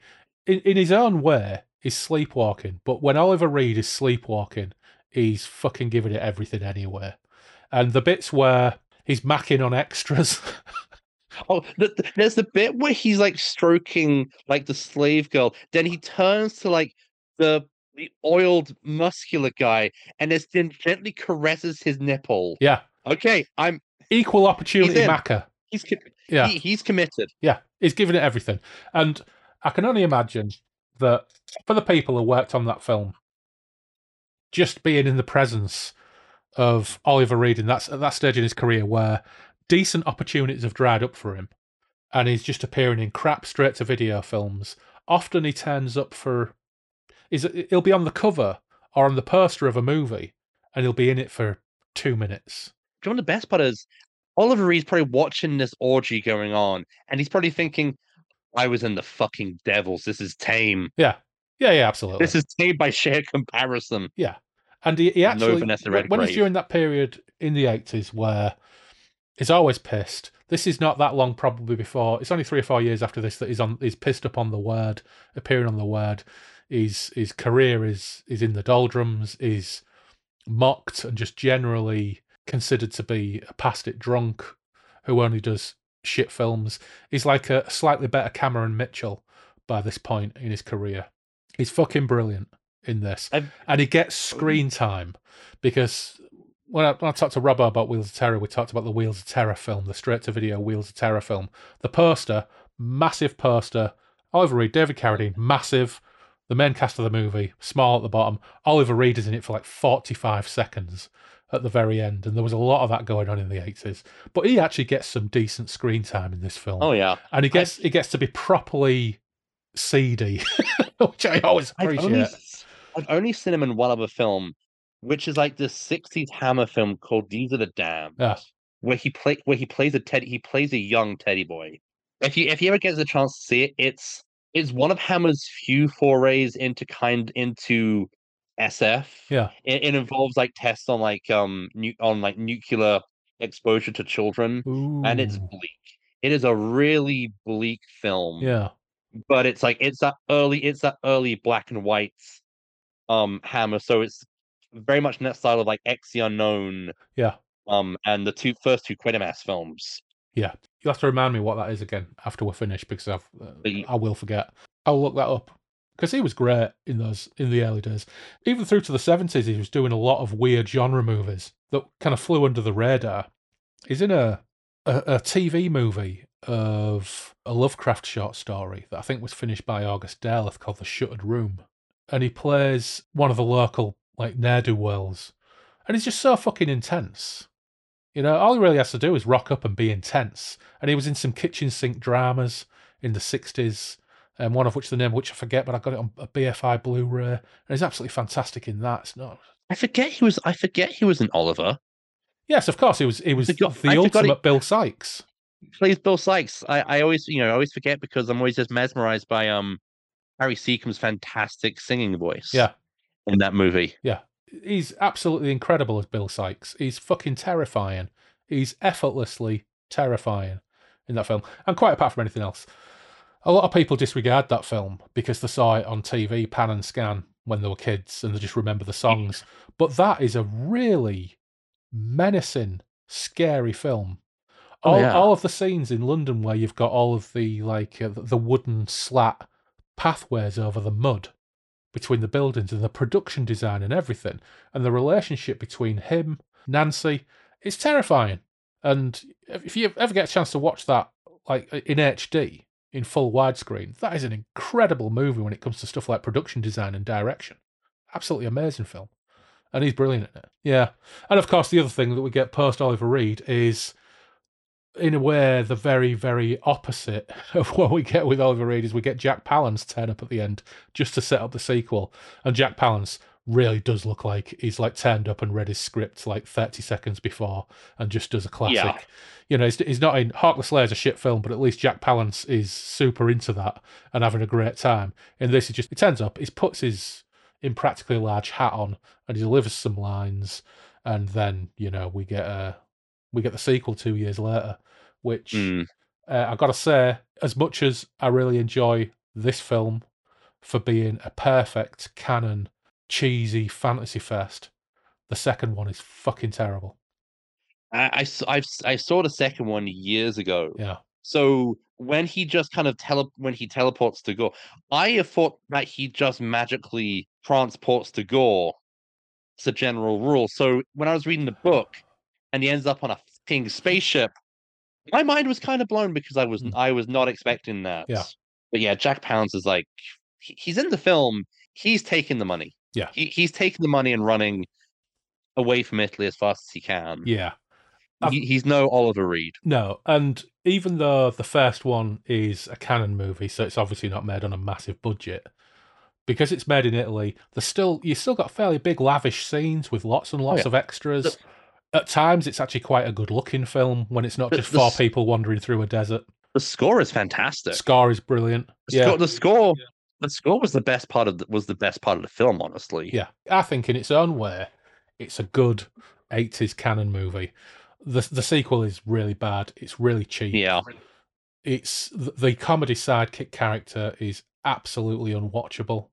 because, of course, they decide to give him a comedy sidekick who travels with him from Earth to GOR, and it's just fucking terrible. Oh, I thought you meant his the comedy sidekick he picks up on GOR, who is the what is the correct term these days? Small person. The small person. Thank you. Yeah. No. In the second GOR movie, no, I remember his annoying mate from the university travels with him. King Smith. It's so terrible. It's so ill-judged. And he accidentally warps himself back. Yeah. And now he's killed a bunch of people. He just punches the guy who was bullying him at the start of the film, and the TA immediately switches allegiances. Yeah, that's right. It's like, oh, yep, she is traded over like arm candy in one of those old weightlifting comics, which I think Steve Allen? Yeah, he punches out Arnold Vosloo and wins the girl because now he's a Gorian man. He's of the warrior caste and he's not going to take no nonsense from Arnold Vosloo.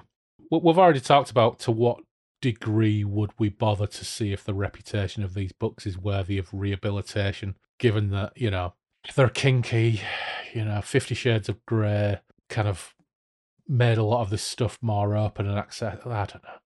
It's not for me. It'd entail me reading more of these books, and I cannot be asked. I belong to the school of thought, which I picked up from my wife. If you're going to enjoy porn, enjoy good porn. Yeah. So, I don't really, if I want to enjoy good erotica of this variety, I'm going to go to like my local independently owned feminist bookshop and go, right, recommend me your best smut. The weird thing about this book, though, and I understand it may change in later books, I really don't know because I'm not going to read them, is that there is no explicit sex. No. It's all just dodgy attitudes. It's just kind of inferred and implied. I don't know. I won't be reading anymore, I don't think, unless, as I say, I kind of out of perverse curiosity decided to see just how bad Captive of GOR really is. But when I was having a quick check-up to see if the film version of Outlaw of GOR was around, I've got the German Blu-ray of GOR. I got it a couple of years ago, and it's got Outlaw of GOR or GOR 2 as a DVD extra, so it's not restored, it's not HD, but it's got it as a DVD. But I can't find it. And online I could only find a Mystery Science Theatre episode with it in. But I found a perspective on the Outlaw of GOR novel on a description for a torrent of the audiobook of Outlaw of GOR. And this is quite interesting. It says, from the perspective of the Gorian philosophy developed by Norman, Outlaw of GOR is clearly the most important of the early novels. The novel was written in 1967, a time when the feminist movement was beginning to take shape, and it's easy to read it as something of a response to the times that were a-changing. A city run by women is seen as being unnatural, and Norman begins to expand on some of the key elements of the Gorian philosophy, the concept of honour, the importance of the homestone, the dangers of technology versus respect for the environment. Okay, so far, not terrible. And the independence of men and the truth of female slavery. Oh, God. Yeah, no. So, no, not for me. No, you almost had me. You almost tricked me. I was honestly very close. As I said, there was a point where I said, fuck this book. 5 minutes before that, I got to that part of the book, I was scrolling eBay going, all right, can I find a Del Rey edition with the Vallejo cover for Outlaw of... Oh, no, I'm good. Yeah, don't do it. And don't do it.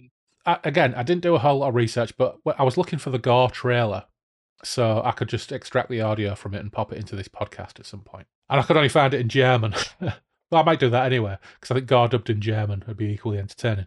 But on YouTube, there are people out there engaging in discourse about GOR, John Norman Lang, and whether he was ill-treated by the mainstream.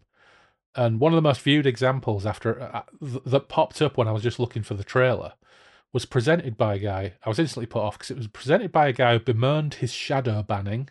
Oh, good God, here we go. And within a minute used the term leftist.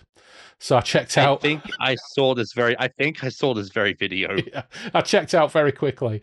Shadow banning was the first thing. It's like, before we get into this, I just want to talk about my shadow banning. It's like, oh God. And then he referred to the cancel culture of GOR. And, we've already said John Norman Lang himself in later life has self-identified as libertarian and has just broadly spent time shouting at the publishing and fantasy writer establishment in very long letters about being essentially cancelled. I just can't pluck up the enthusiasm to go further down a rabbit hole for something like this, even if there was any entertainment value in it. Yeah, I don't know. I guess that's GOR. That's GOR for Breakfast in the Ruins. Well, you know what? GOR. Thanks for putting yourself out there and enduring this with me. Fun. I'll be honest, I have not hate read a book in quite like COVID and family health issues made me put a lot of things in perspective. One of those was I really don't want to force myself to read a book I'm clearly hating just for the fun of it anymore. So you know what? Does this count as a one shit book? I think had he avoided one of his worst predilections, which was filler and dry bullshit, this could have been a one shit book. This could have been 70 pages long, or even 100 pages long, and it would have been a one shit book. It would have doubled as one shit book as well. And to be fair, the only one shit book we've done previously, and I mean, you could make arguments that we've covered many one shit books, but the only one we've formally addressed as a potential one shit book was Daenus, The Dark Straits of Reglathium. And that was, once again, far too long, suffered from a lot of the same problems. But in Tansman of Gor's defence, it didn't have 5 typos on every single page and at least one sentence that made no grammatical sense every 3 pages. And it didn't have a glossary of stupid terms at the end, which littered the book. So from that perspective, it was a much easier book to read than The Dark Straits of Reglathium. But from the point of view of his other predilections, which is all of the bullshit, I can't say I hated this book, but it's just I don't know. I think disappointing is probably the wrong word. Yeah, it was just kind of, in a way, almost kind of boring. Yeah, it was very dull. Because you want, I'm a simple guy at heart. Sometimes you just want 20-page fight scenes, like one guy just mowing through tons and tons of palace guards and intrigue. All the intrigue takes place off the page. Yeah. And I think he gets into 3 fights, wins 2 of them, and just keeps getting knocked out and captured and escaping and musing about the natures of slavery. There's I would say 50% of the Doctor Who style cliffhangers. You get into the following chapter and it follows through as a cliffhanger. Yeah. But the other half of the cliffhangers don't follow through as cliffhangers at all. You just start the next chapter and he just wanders off, sulk, because something didn't quite work out for him. And there is no dramatic tension. No. At all. And you know what? This is John Norman's first novel, perhaps. I don't know if he wrote any other books before this. And he wrote 33 more, or however many it was. And, these books may well, whilst the misogyny and dodginess ramps up, maybe the talent for writing something dramatic and interesting and exciting ramps up as well. I just can't be bothered to find out, and I'm not going to bother. No. But it's interesting. Like yeah. Or a Corm book where something happens, even if Corm is dicking about in a boat for a chapter, when he gets off the boat, he's going to be attacked by a big nasty monster. But even when he's dicking about on a boat, it's all killer, no filler. Yeah. There is absolutely no fat in a Moorcock book.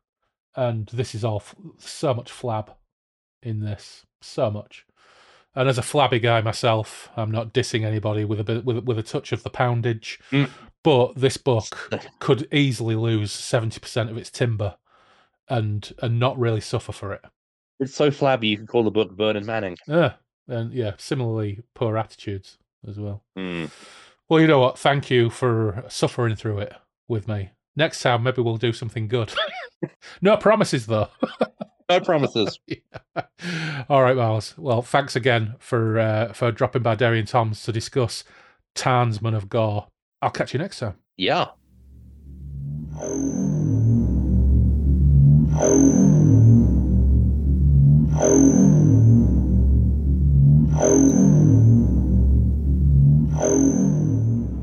Massive thanks to Miles for humouring me, and not only slogging through Townsmen of Gore, but having enough goodwill left over afterwards to join me in Derry and Tom's and talk about it. Now, let's never speak of it again. And thanks as always to our patrons. First, those without tier: Anthony Piconti, Tim Cardos, Dave Dempster, and Sebastian Weetabix. And our Chaos Engineers: Andrew Cicluna, Andrew Van Ness, Anthony Porter, Benjamin Fletcher, Brandon Mays, Craig Ledley, Dave Griffiths, Dave Voxman, Gabriel Laycock, Harvey Faulkner Aston, Jim Kirkland, Jim Knight, John W. Lays, Jules Lawrence, Mal Pertwee, Mary Catherine, Matt Saltz, Menyon, Nelbert, Paul McRandall, Scott Butler, Simon Perrins, and Tony Milazzo. And thanks, of course, to our crafty jugaderos: Alexander Harris, Loz, Taylor, Matthew Broom, Toby White, Mark Hebden, Graham Holden, and Ray Otis. And finally, of course, eternal thanks to our patron demons. First up, and brand new to the Don Blast, I'm delighted to welcome Alistair Davison. Alistair, many thanks for the support. You're an exalted company. As is tradition, I dropped Alistair a line to see what his history of Moorcock is and where he is in the world, and he sent this lovely reply. Hi Andy, your love and passion comes through on the podcast. I first listened to the War of the Worlds episode. That Jeff Wayne album was a pre-teen obsession of mine, and I've stuck around since. I'm liking what I'm hearing. Just finished the fascinating Biker Mania episode, and the interview with Oliver Brackenbury provided some much-needed inspiration for my novel writing. I've been an avid reader for as long as I can remember, and, although I devoured fantasy fiction throughout the 1980s, along with Target Doctor Who novels and various movie tie-ins, I never read any Moorcock. That was only remedied around 2019 when I picked up a copy of The History of the Runestaff and loved it. I promised myself I'd get more when my to-read pile became of less interest to King Kong, but that still hasn't happened. Best not mention the huge pile of Grafton Moorcocks that were offered to me for a song around 10 years ago. No regrets? Not likely. I'm still kicking myself. I'm based in the northeast of England, a town called Washington between Newcastle and Sunderland, where I've lived for most of my 53 years. I was an avid RPGer back in the day, my group's adventures often forming the basis of stories that would never see the light of day. Books were, and still are, my passion. There's nothing better than trawling through a second-hand bookshop in search of an old favourite that was foolishly cast aside when I first moved out of my parents' house. I have a fondness still for David Gemmell's work, and, along with the likes of Brian Lumley and the earlier works of Clive Barker, 1980s Marvel comics have struck a chord with me lately too. I hope I haven't rambled on too much. Thanks for the podcast. It's genuinely warmed my heart and I'm looking forward to episodes old and new. P.S. I love the beer reviews too. Thanks for that, Alistair. It fair warmed me cockles. As it happens, the next show in line for editing is part 2 of The Sword of the Dawn, so we're just about 3/4 of the way through the History of the Runestaff reread. Watch out for that in a couple of weeks. And you're not the first patron to highlight David Gemmell. Our mucker Paul Hillary is in the same camp, and at some point I think we'll have to cover one of his. And further thanks to Andy Darby, Clarky the Cruel, David Lee, Fred Quiche, Gareth Wilson, Greg Faulkner, Gwen Barlow, Ian Stead, thanks Ian, I'll buy you a pint or two in Morecambe, Imria, Jenny Stim, Jay Reeser, Joe Monty, Jason Vogel, and Lee Gary. Lee dropped me a line to tell me possibly the best thing I've ever heard in reference to Michael Moorcock. Lee said, "For your enjoyment, I have a story to share. Many years ago, on the Moorcock Miscellany page, I asked Mike if I could name my homemade hot sauce Tannerlawn Tea. He responded and said I could use that name. I didn't expect a response, so I was completely amazed and delighted. Tannerlawn Tea. That sounds awesome, Lee. But onwards with the gratitude. Thanks to Liam J., Miles Reed-Labato, of course. I'm so sorry, Miles. Mort Main, Neil Burton, Paul Hillary, Randall Gatlin, Steve Round, Tom Murphy, the OG patron Norman Beresford, and last, but never least, Robert McMillan. Okay, enough yakking from me. Don't forget you can follow us on Twitter and Instagram with the handle @BreakfastRuins. You can email us at breakfastruins@outlook.com. The webpage is breakfastintheruins.com. BITR Breakfast at the Ruins Radio is live on Radio Garden via liveradio.co.uk or the web player at breakfastintheruinsradio.blogspot.com. We have our Patreon page too, and there are a few extra odds and sods on there. But for now, take care, stay safe, and we will meet again soon on the Moonbeam Roads.